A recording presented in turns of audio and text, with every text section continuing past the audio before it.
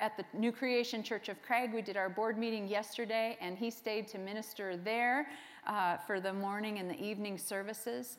And he's got another board meeting tomorrow for Dunamis Bible School. So we get the evening together. It's going to be good. So let's start out by just taking our tithes and offerings, or receiving, I guess, because we're not going to take them from you. You're going to give them. So, unlike some churches. No, I'm kidding. No, I'm kidding. Just kidding.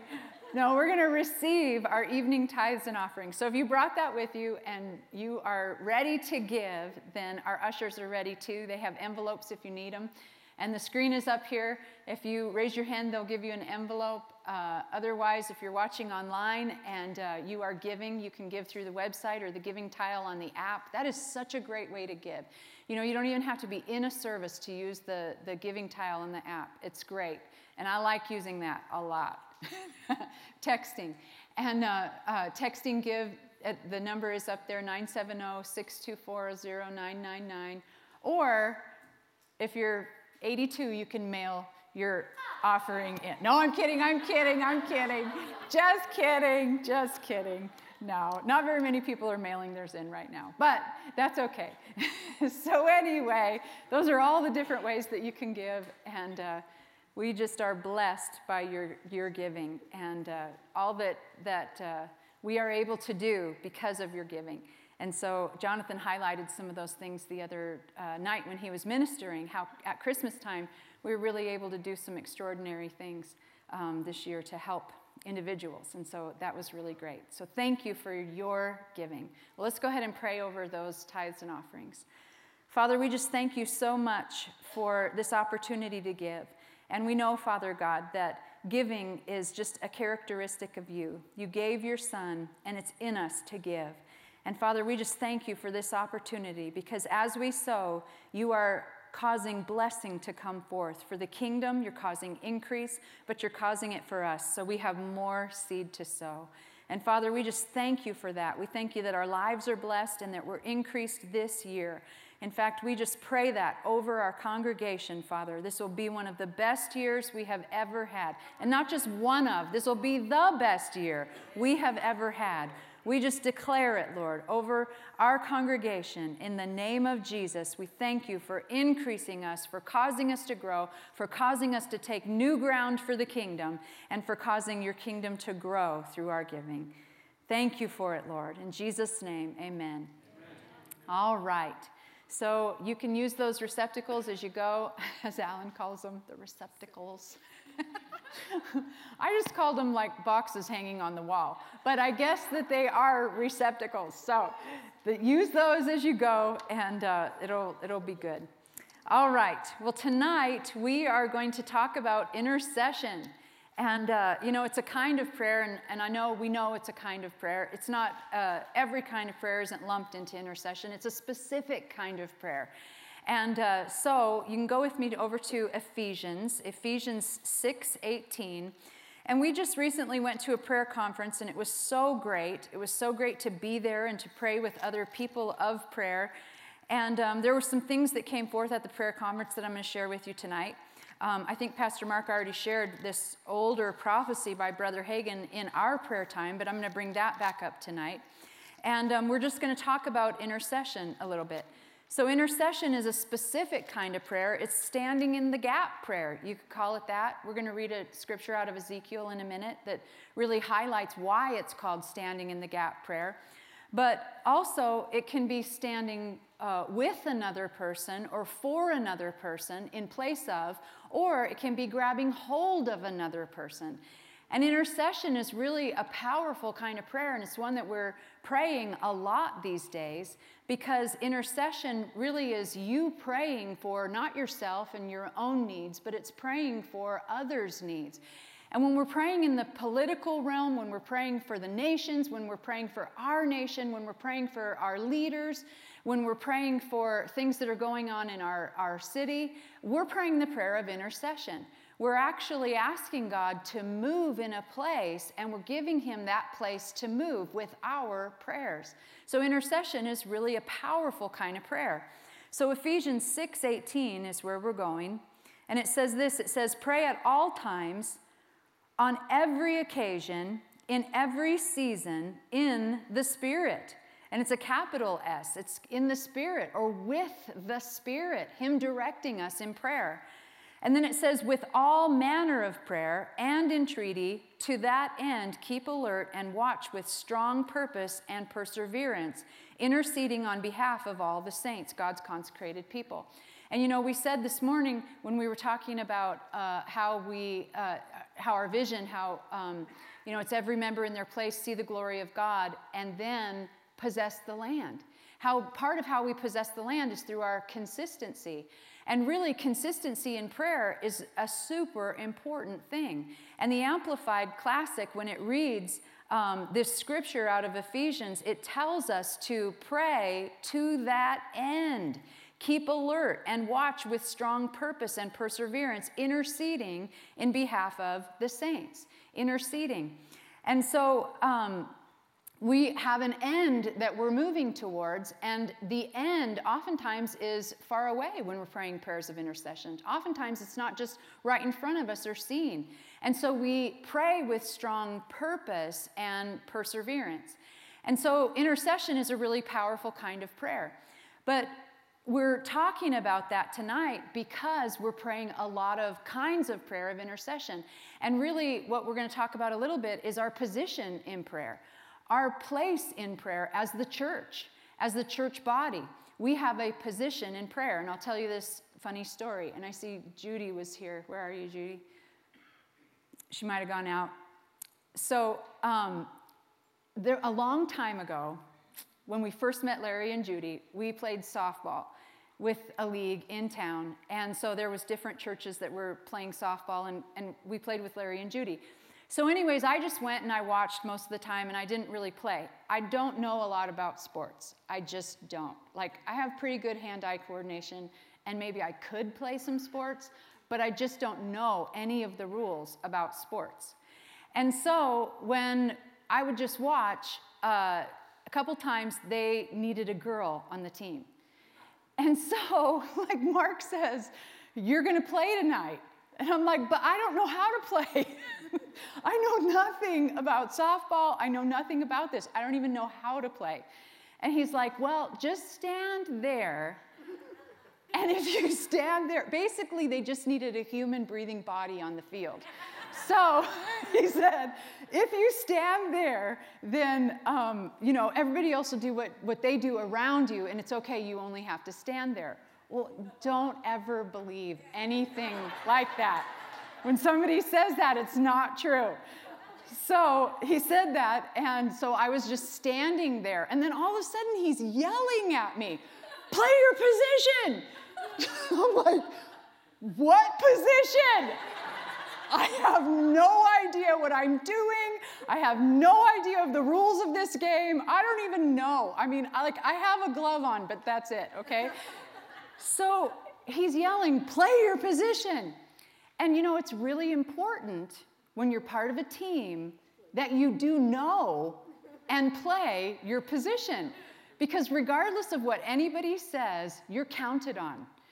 And in prayer, we are counted on. And so, prayer, we need to know our position in prayer. And part of our position in this time, in this day, is that we pray this prayer of intercession.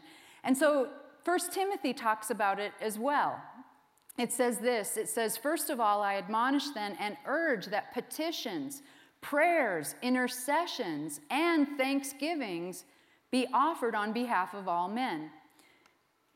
For kings and all who are in positions of authority or high responsibility, that outwardly we may pass a quiet and undisturbed life, and inwardly a peaceable one in all godliness and reverence and seriousness in every way.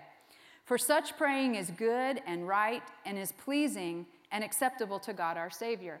So that's a great scripture, and we've been hearing it a lot lately because we've been using this as we pray for our leaders. We've been praying this scripture really over them and praying it over us, that we can live a quiet and peaceable life with peace.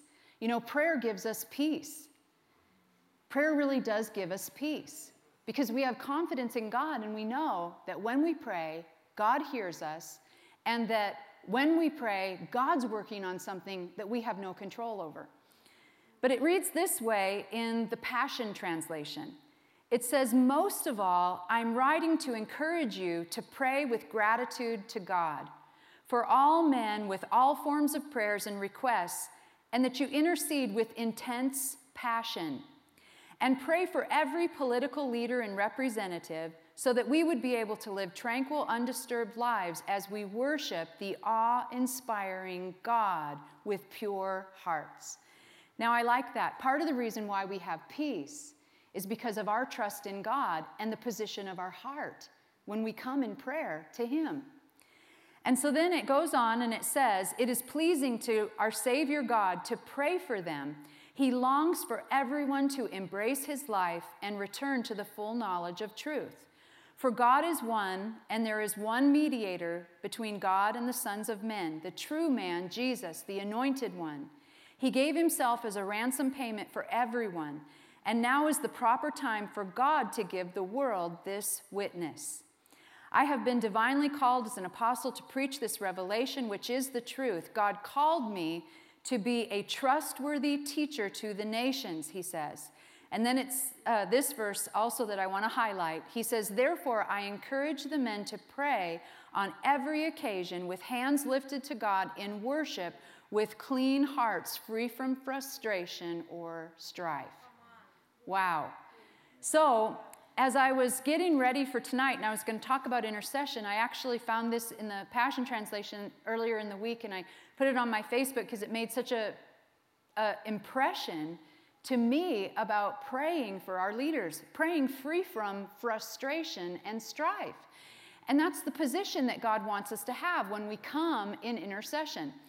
And I have to just say, it hasn't always been my position, right? And maybe you're feeling that same way, but it's true for me. And so I started just thinking about and studying and talking with Pastor Mark about intercessors that we see in the Bible. And Abraham is one of them. So go with me over to Genesis 18. So there's a heart of an intercessor. Part of the position of prayer is the position of authority that we stand in, but part of the position of prayer is a position of our heart. And when we put those two things together, that's what makes our prayer powerful. It's not just the words we're saying, but it's actually the heart with which we're praying as well.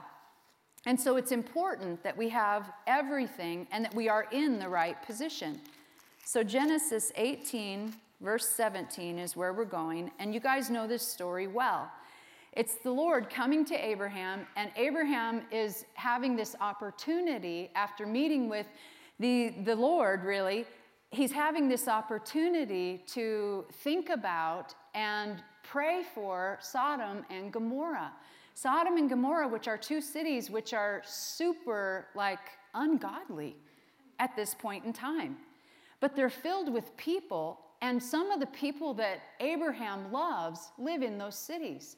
But Abraham doesn't just cry out on behalf of the people he loves and has a heart for.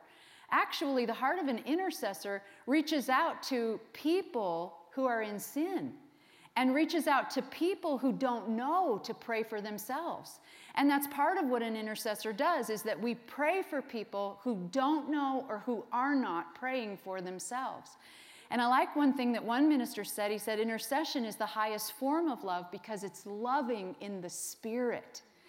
It's loving in a place that your natural self can't even go sometimes because you have thoughts or you know things, but you have to locate a different place and you have to pray from and love from your spirit to pray with a heart that's free from frustration and strife for people who are in sin, right?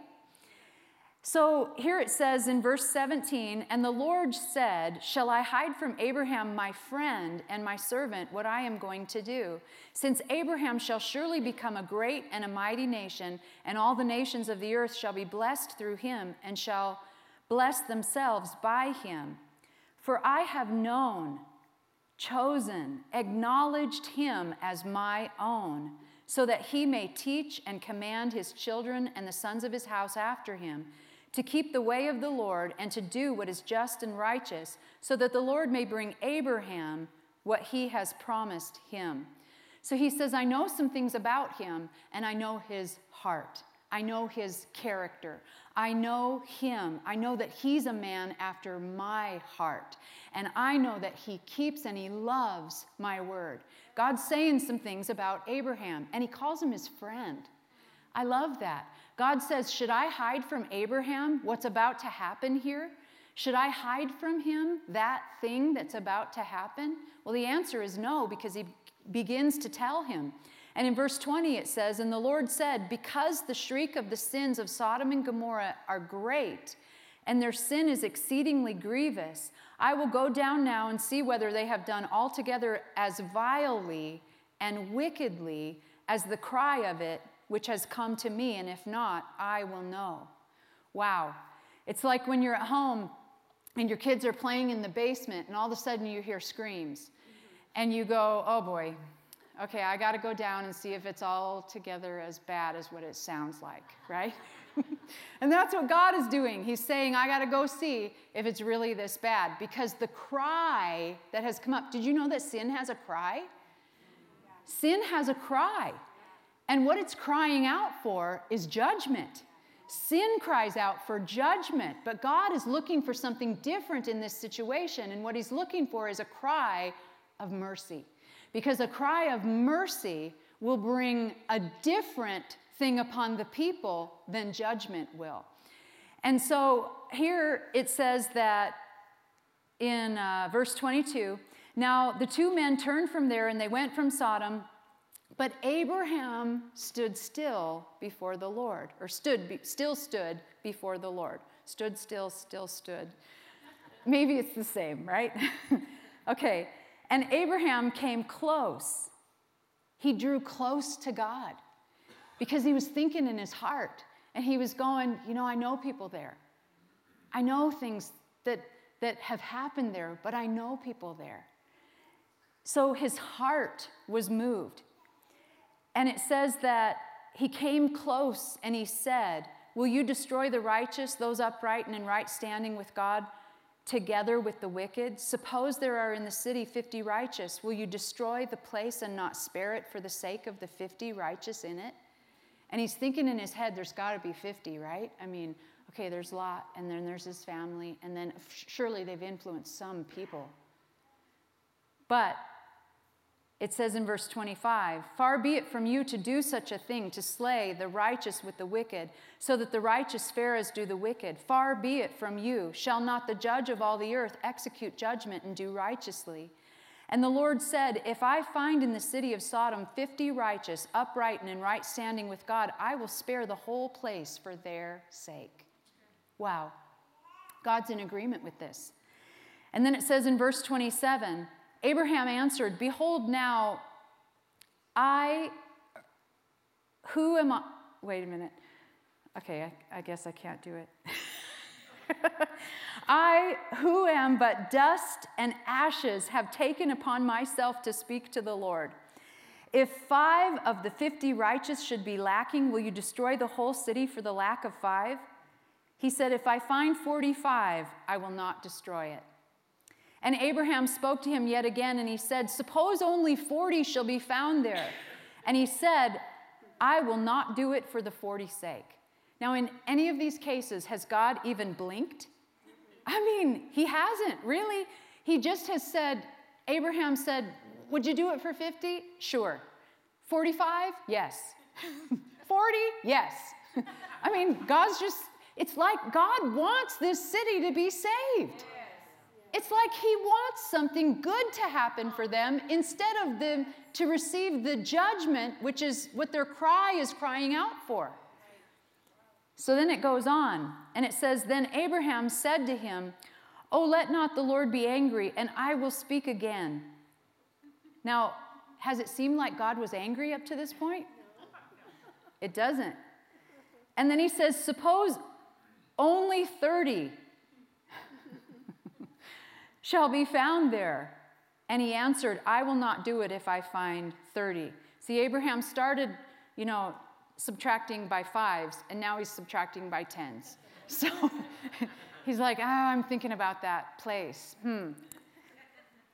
It says in verse 31, and Abraham said, behold, now I have taken upon myself to speak again to the Lord. Suppose only 20 shall be found there. And the Lord replied, I will not destroy it for the 20's sake. And he said, oh, let not the Lord be angry, and I will speak again only this once. Suppose 10 righteous people should be found there. And the Lord said, I will not destroy it for the 10's sake. And the Lord went his way when he had finished speaking with Abraham, and Abraham returned to his place. So it seems to me like God wanted to do something, and like God told Abraham what was going to happen because he was looking for somebody to pray. But Abraham is the one that ends the conversation. He says, Lord, don't be mad at me. I'm just going to ask for one more thing. It's like he thinks he's asking too much. But in this case, I don't think that he's asking too much, because God's heart is shown in the very beginning when he says, I'm going to share this with Abraham, my friend. And why did he share this with him? Why? Why? I mean, what's the purpose? Why would God say, I'm going to go destroy that city? Except for that he was looking for somebody to stand for a different outcome. And so that's the heart of an intercessor. And here's the thing. Abraham doesn't say, God, if there's 5 righteous, will you save the 5 righteous? He says if there's 10 righteous, will you save the 10 righteous? He says, if there's 10 righteous, will you spare the city? See, his heart is for the city. He's not just asking for his loved ones or for the righteous. So Pastor Mark and I were talking about this, and I was contemplating it a lot. And I was thinking about it, and I was thinking, that's the heart of an intercessor. Remember Jonah? What did God want Jonah to do? He wanted him to go to Nineveh, and he wanted him to preach repentance to the city of Nineveh, another wicked city, another city where they were slaying children in the streets, another city that was rampant with violence. And yet God said, Jonah, go to Nineveh. And Jonah said, I don't want to go because God, I know you. He said, I know you. And I know that you're a God of mercy. And I know what you'll do. You'll just forgive them. And he didn't want that to happen. But see, God worked on Jonah's heart. And God said this to Jonah in Jonah 4:10 and 11. Then said the Lord, you had pity on the gourd for which you have not labored nor made grow, which came up in a night and perished in a night. And should I not spare Nineveh, that great city, in which there are more than 120,000 persons not yet old enough to know their right hand from their left, and also many cattle not accountable for sin? You know, God loved those people, and he shows us right here. He says, I love those people because I made those people. And they don't know what they're doing. They're not yet old enough to know their right hand from their left, but I still love those people. And that's the heart of an intercessor. The heart of an intercessor grabs hold of those people who don't even know to pray because they're not even old enough to know their right hand from their left hand, and it grabs hold of God and it says, I won't let go. It grabs hold and it says, I'll be the person who stands in this gap between the two. Standing in the gap prayer. It's out of Ezekiel 22, verse 30, where it says, God says, and I sought for a man among them who should build up the wall and stand in the gap before me for the land, that I should not destroy it. See, that's God's heart, that I should not destroy it. But in this case, he says, I found none. Therefore, I have poured out my indignation upon them, because sin has a cry, and the cry of sin is crying out for judgment. And it says that wrath was poured out upon them, and then it says, my indignation, I have consumed them with the fire of my wrath. Their own way have I repaid by bringing it upon their own heads. Their own way. You know, it's kind of like saying, well, you deserve what you get because that was what you asked for, but they didn't even know they were asking for it. They didn't know they were asking for that, but that's what sin asks for. So when I was thinking about this, and when we went to the prayer conference, you know, there's a whole lot of stuff going on in our nation. And there's a whole lot of people in this same place. There's a whole lot of people that are in sin or that are in places where they're not praying or don't know to pray. There's a whole lot of people who are not yet old enough to know their right hand from their left hand, and God is looking for intercessors for America. God is looking for intercessors, and you know what? I know there's people all over the world that are praying for America right now. In fact, I know that the church in China is regularly praying for America to come to know the Lord. But you know what? America has always been known as a Christian nation. We've been a leader in a lot of things because God says that blessed is the nation whose God is the Lord. And we've been a leader, but we're about to not be a leader if we don't continue to make the Lord our God. And so the nation needs prayer and it needs intercessors. And because we live here, we know a lot of stuff that's going on, and it can frustrate us, and it can affect our heart, and it can make us angry, and it can make us upset. But an effective intercessor prays without frustration and without anger, and prays with love. And so we have to connect to the heart of God. And that's what Jonah eventually did, and that's what Abraham did. They connected to the heart of God, and they were effective intercessors, although Abraham did not go far enough. And I'm convinced in my heart that if he would have gone further, if he would have said, if there was 5 righteous, Lord, and the Lord would have said, yes. And if Abraham would have said, God, if there's nobody righteous, would you just have mercy on that city because I'm asking you to? I think God would have. I really think God would have, because that's what he did for Nineveh. And he gave Nineveh a chance. But not even 100 years later, Nineveh was destroyed because the people did not keep their relationship with God. So God gives us a space of time to cry out for mercy and a space of time to repent. And I believe that America is in a place where we need to repent.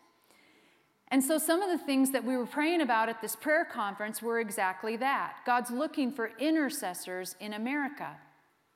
Go with me over to Romans 8:26.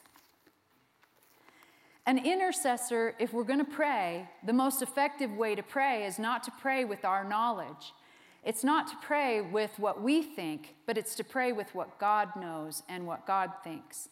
And here in Romans 8:26, it tells us this. It says, so too the Holy Spirit comes to our aid and bears us up in our weakness. For we don't know what prayer to offer, nor how to offer it worthily as we ought.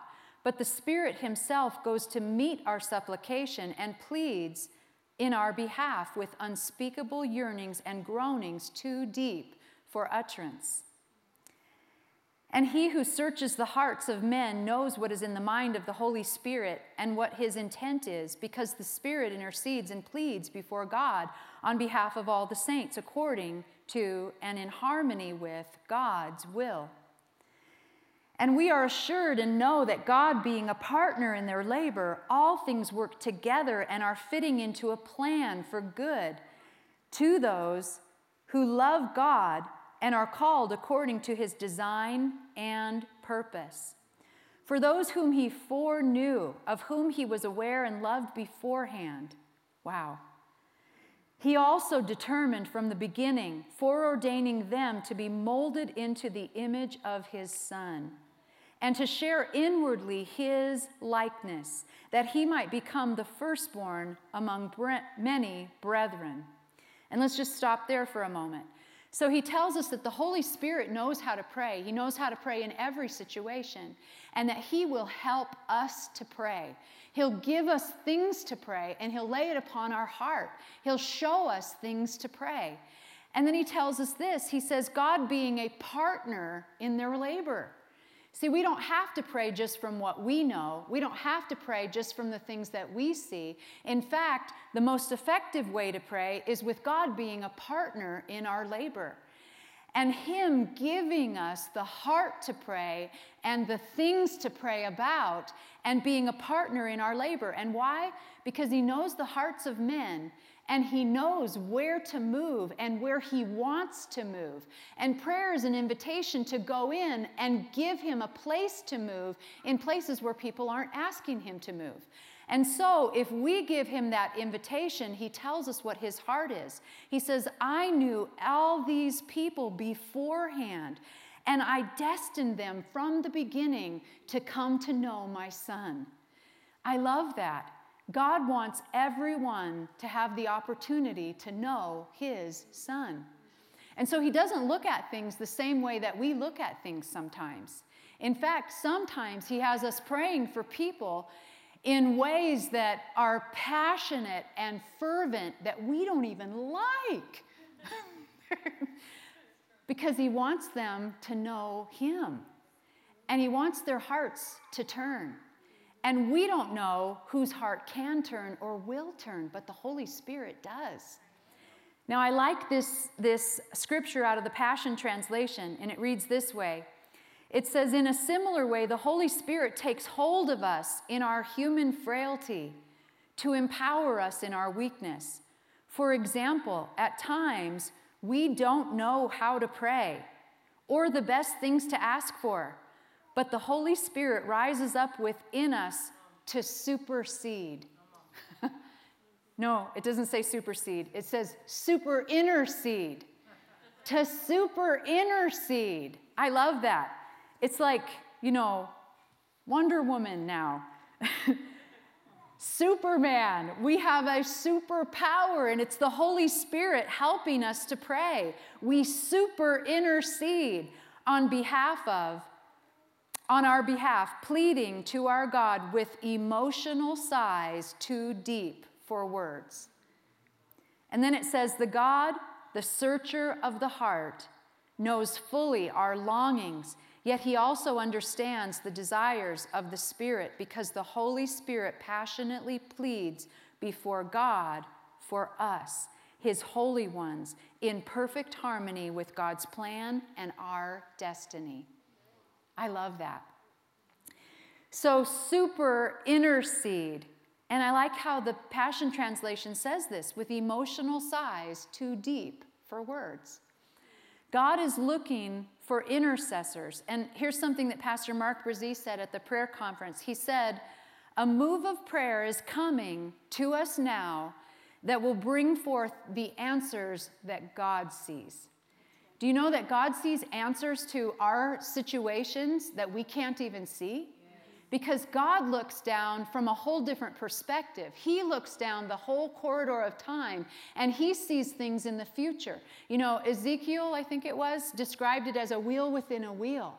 And he says, this is how God moves. God's changing things and turning things all the time. And God can do that, and our prayers can help guide things if we hook up with the Holy Spirit.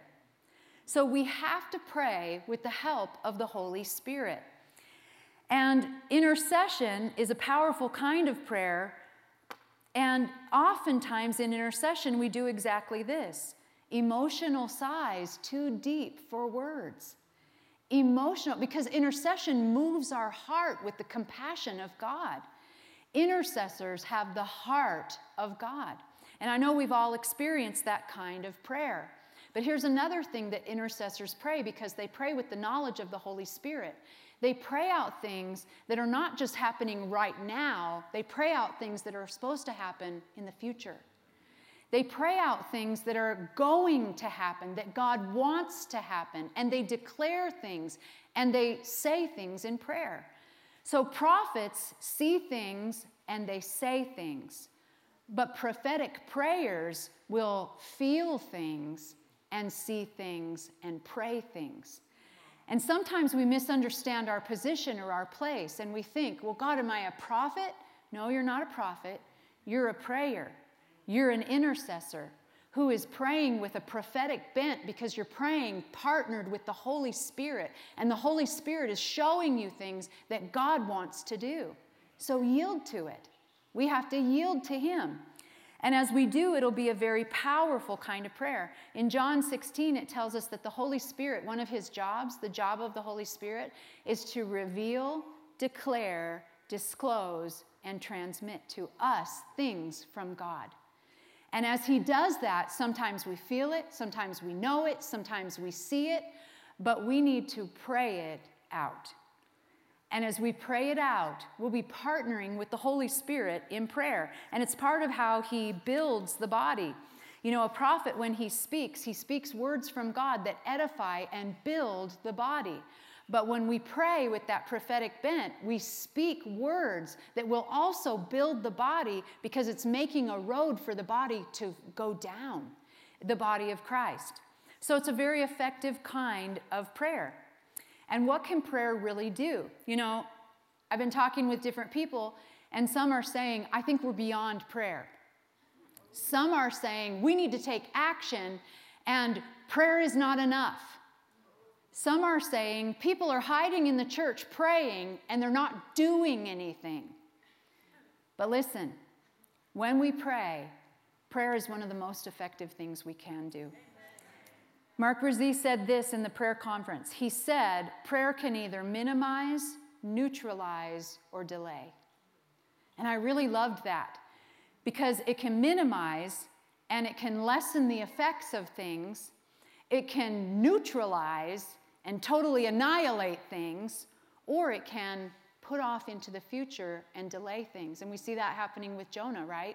When Jonah prayed or spoke the word in Nineveh and everybody repented, then actually they ended up not sticking with that. But what was going to happen now, because one person came in as an intercessor between the people and God, it was delayed.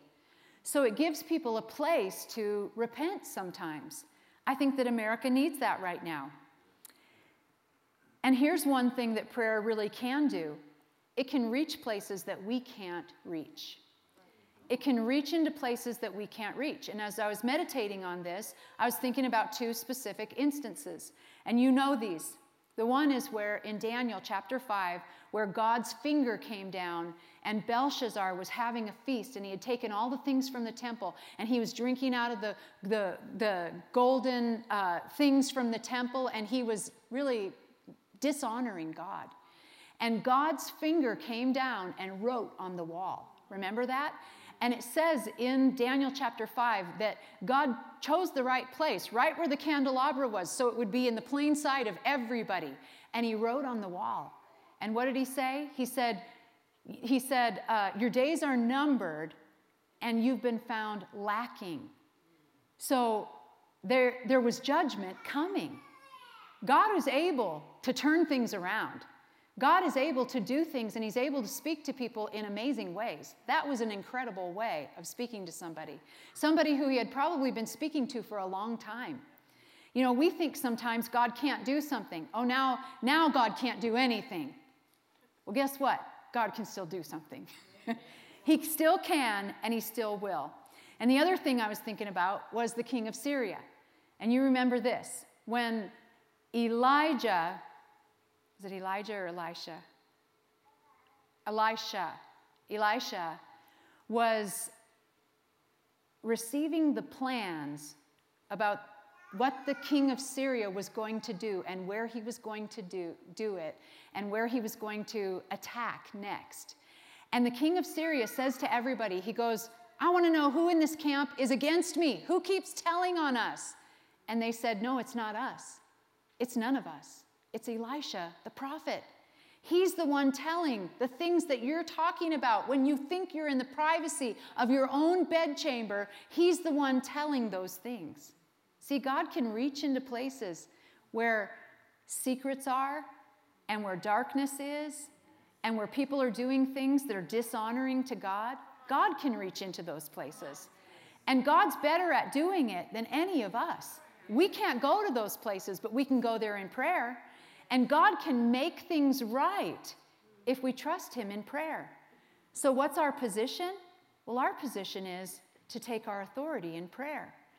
And we have to take our authority. So at the prayer conference, and actually the Friday before the prayer conference, Pastor Mark Brzee was praying something, and he said there's a dark cloud, and it's coming out of the East Coast. He said the eastern seaboard.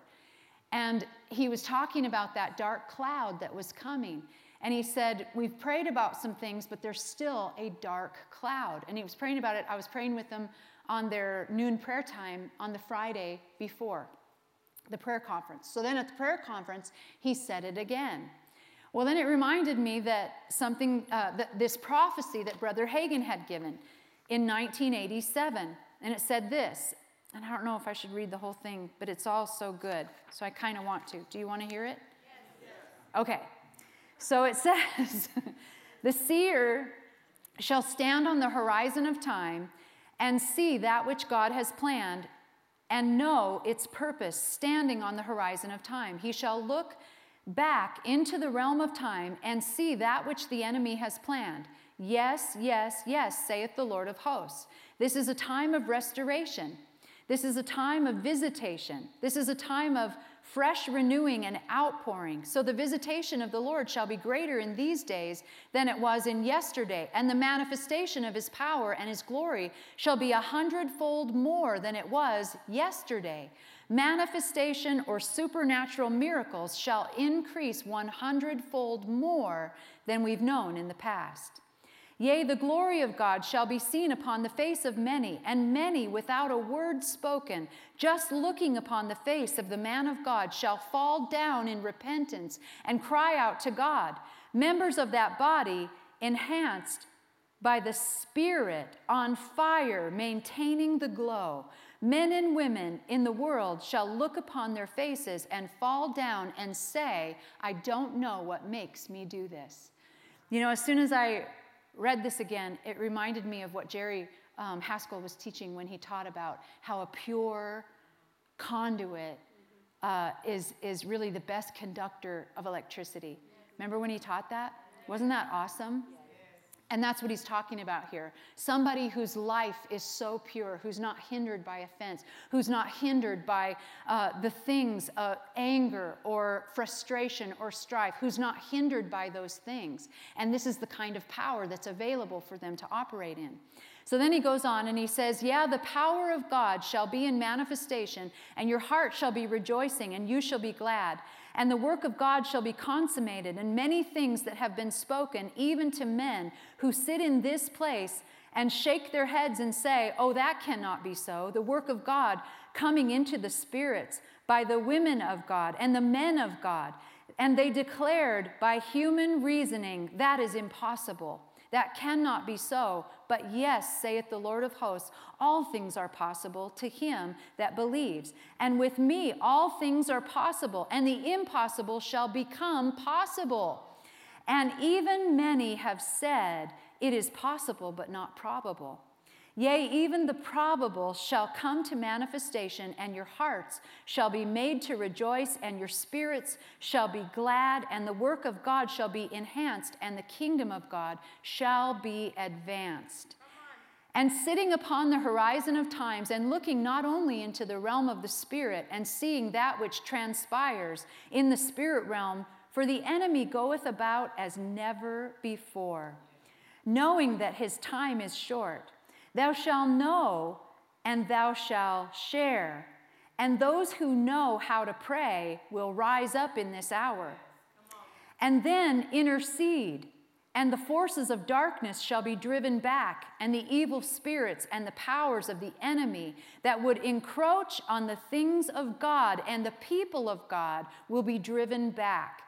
And so it is that the church shall stand tall in this hour, and shall stand big in this hour, and rejoice in his power, and looking into the realm of time, not limited by our time and space.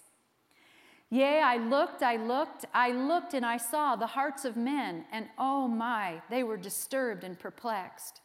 And I saw a dark black cloud rise from the eastern part of our nation. And it came out of the capital of our nation.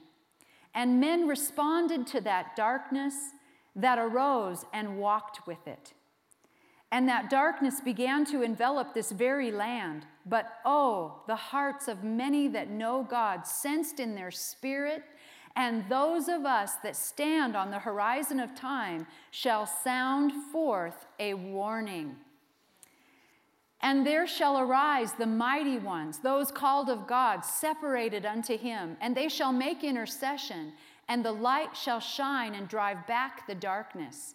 And the evil and the wicked men shall fall, and there will be those, and remember it was told you in advance, it was told you years in advance, that there shall be those in high places who will fall down dead, and some will say, oh, they would have made such a great leader. I can't understand. But those who know the voice of the Spirit shall rejoice and be glad, and shall know that darkness has been stayed, and that the hand of the enemy has been defeated. Don't you love that? God's able. And it goes on and it says, and the word of the Lord that is to be consummated in those few short years to come will be consummated with the work of the Lord. It shall be done. And so the work which shall be done in this hour, and the visitation of the Spirit, and that revival that is about to burst upon you, shall surely come to pass. And many, many, many, as the world would say, hordes of people shall be swept into the kingdom. And even in places of this earth of seemingly uttermost darkness, the light shall shine in, and the men and the women shall rise up and exercise the authority that is theirs on the earth. For if 2 or 3 of you shall agree on earth, in any nation, in any land, regardless of the government, regardless of the opposition, regardless of the darkness, if any 2 of you on earth, in North America, yes, South America, yes, Central America, yes, Asia, yes, Europe, yes, Australia, yes, behind the Iron Curtain, and in any nation on earth, if any 2 of you shall agree as touching anything they ask, it shall be done for them by my Father which is in heaven. For whatsoever you shall bind on earth shall be bound in heaven. What does prayer do? What's the power of prayer? You know, the word tells us to believe the prophets and prosper. And this was written or spoken in 1987. But look, it's for today. It's for today. And then it goes on and it says, and remember, it's in the first heaven, just above the earth, where the demons and the evil spirits are ruling whole nations, and they must be bound. And whatsoever you shall bind on earth will be bound in heaven. And those spirits that dominate whole nations and that dominate certain corners of this earth shall be bound, and light shall shine, and the Holy Ghost shall be poured out. The revival will come, and the hearts and lives of men and women shall be blessed, and whole nations shall be changed. And you shall enter into a new day, a new age, not a new age as man thinks. Remember that. And you shall see that there shall be a manifestation at the end of this age, a portion, a measure of power, the glory that shall be manifested in the age to come. You shall approach that time now.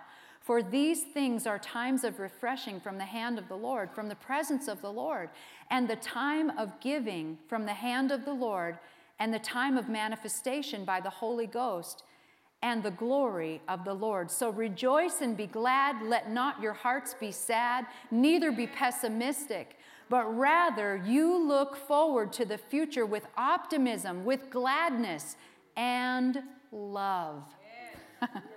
For the light has shined, and the glory is revealed. Thank you, Lord Jesus. Glory to God. So when Pastor Mark was praying about that dark cloud, and then, Brother Hagin had prophesied about that dark cloud, I thought, that dark cloud is coming. And we might think that, all of the things that we've experienced in the last year and a month have been dark, right? But they haven't been as dark as it's going to get. But the word to us is that God will be upon us and that our prayers will reach a different place and that we'll have victory and that God will have victory. But remember what he said? It's not in the way that we think.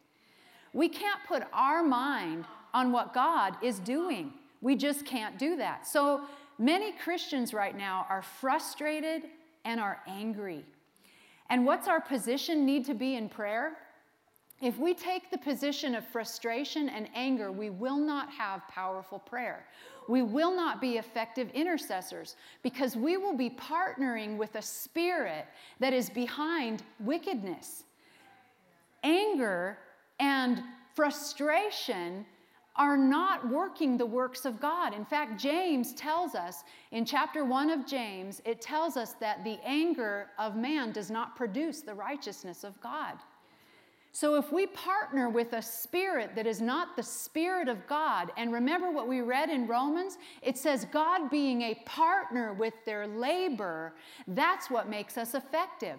That's what makes us to be able to reach into places. That's what makes us love people that are unlovable. That's what makes us have a heart of intercession for our nation when it looks like our nation could turn into a septic tank, right?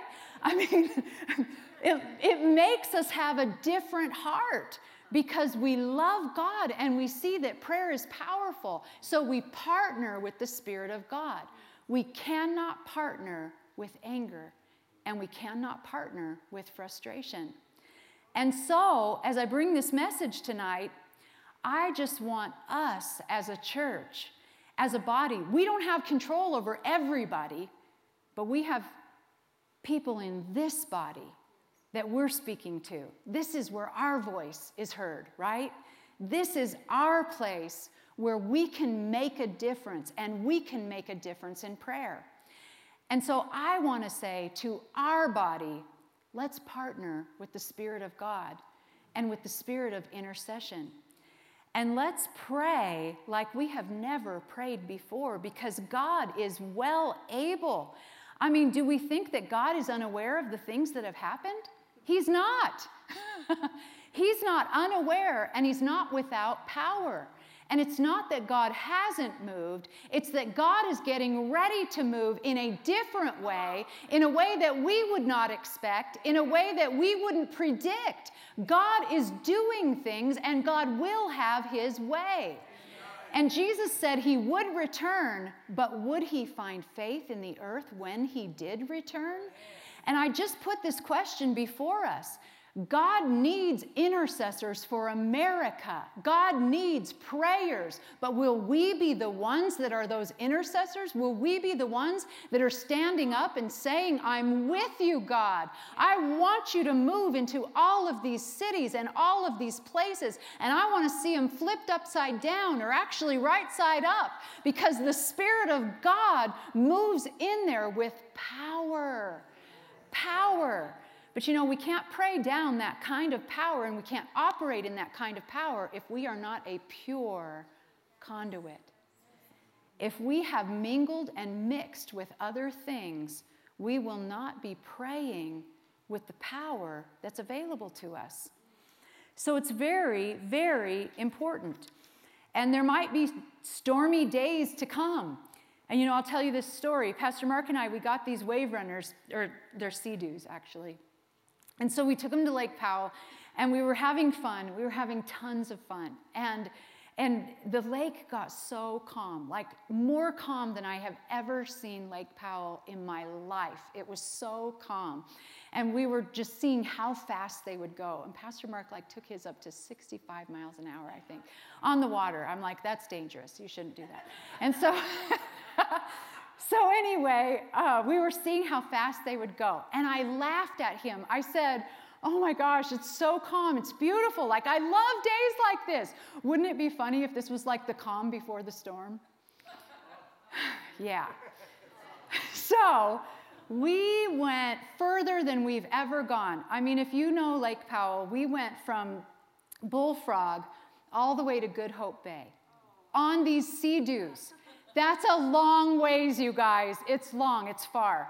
And so we rode all the way there because we were just like blowing and going. We were going so fast, and it was so fun. Well, we got to Good Hope Bay, and we decided we're going to eat lunch there. And so we took out all of our stuff, and the sky started getting dark.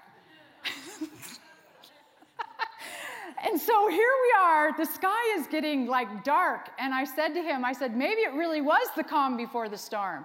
And he said, we need to pack our stuff up and we need to start going back. And so we did, and we got about halfway back to Bullfrog, and it started raining. And not only did it start raining, then it started thundering and lightning.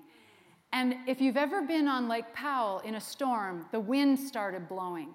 And we're on sea-doos. Like, they're this big. We're not in a boat. And there is nobody else on the lake. No one else was as stupid as we were. So here we are, like, we're out there. We're by ourselves. And I am not exaggerating when I say we were on these little sea-doos going over 6-foot waves in the wind and in the rain, and it was pelting us with rain, and we're seeing funnel clouds forming on the lake, and then lightning starts happening.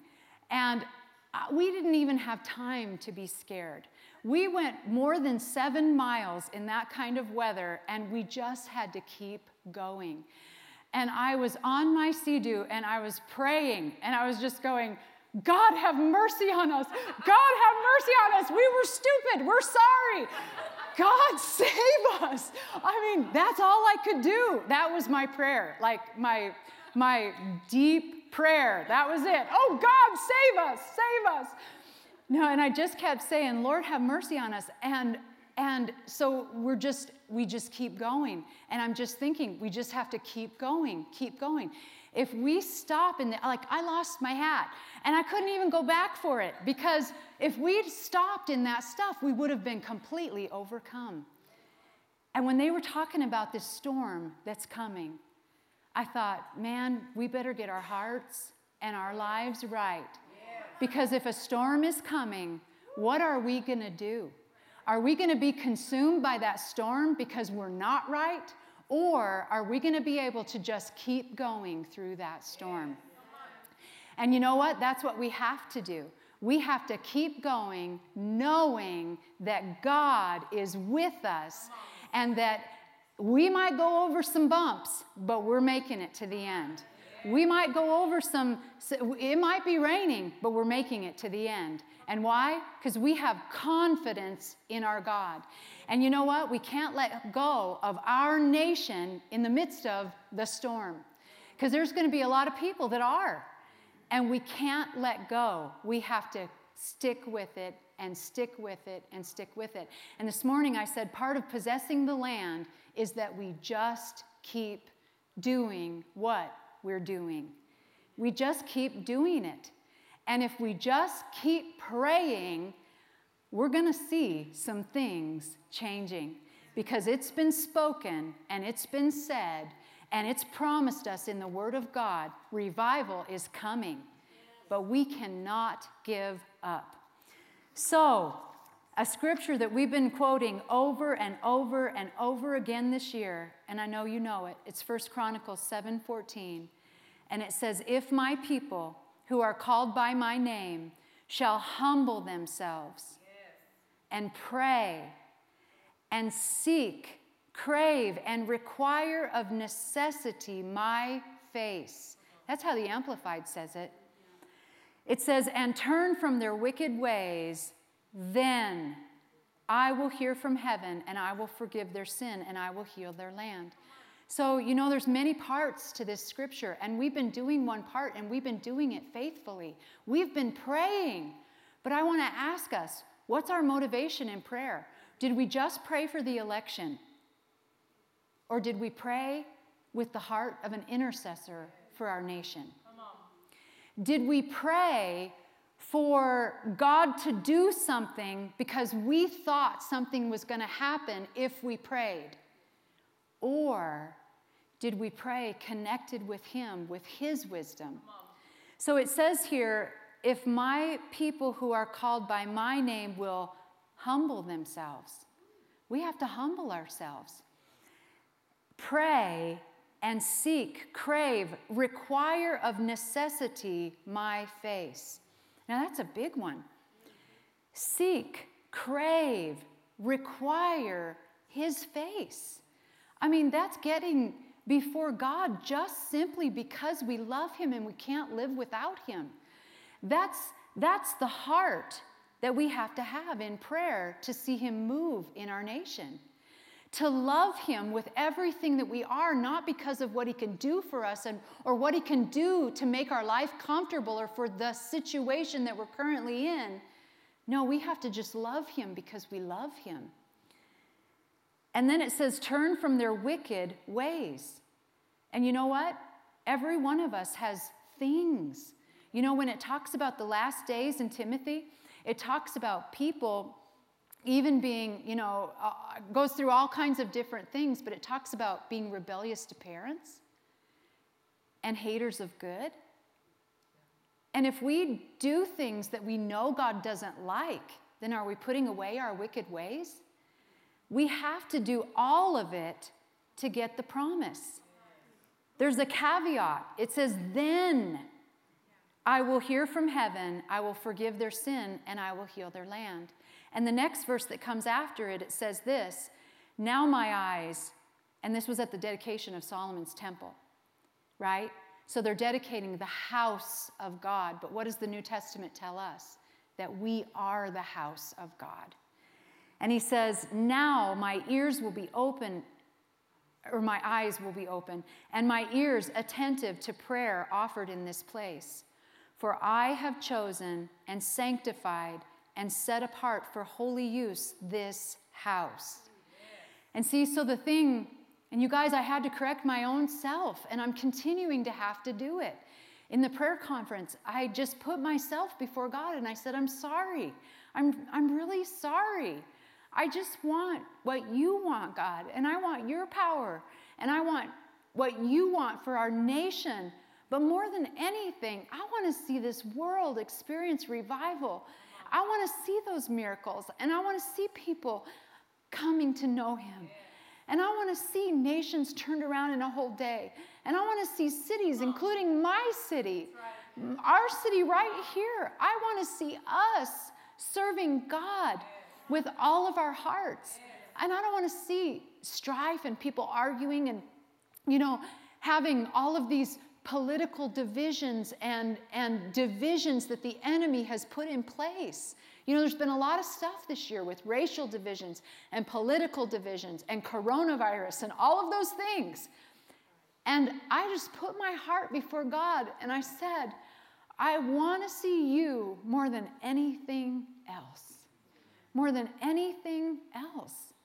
And so God, just like David prayed, create in me a clean heart and renew a right spirit in me so that I can be your vessel and I can be one who your eyes are open to and your ears are attentive because you created me to be your house and to wear the banner of your name forever. We don't wear a banner of anyone or anything else. And all of those things are going to have to drop so that we can have his banner over us. And you know what the Bible tells us? The banner of him, his banner over us, is love. It's love. So anyway, I wanted to talk about intercession tonight. And I wanted to talk about that kind of intercession. The heart of an intercessor. The heart of an intercessor. And what does it look like? Well, it really is the heart of God. And God's heart is for people. T.L. Osborne would say, God's heartbeat is people, people, people, people. That's what T.L. Osborne identified as the heart of God. And God's heart is people. And I'm asking him to open my heart to all people. because I want to see people saved this year. Don't you? Amen. Amen. So we're on the same page. That's awesome. I love it when that happens. God is good, isn't he? He's doing some awesome things. And you know, I believe that he's taking us as a church higher, and we're coming to greater levels of consecration because we're going to see a lot of the things that he's promised us. And so anyway, get ready. Get expectant. God's going to do some things. And you might want to just go home into your own prayer closet and do the same thing. Say, God, create in me a clean heart and renew a right spirit within me. And get ready, because I think God's going to use us in some awesome times of prayer. So, one of them will be tomorrow. Here at 7 o'clock, corporate prayer tomorrow. All right. Well, our time's up. Let's stand up.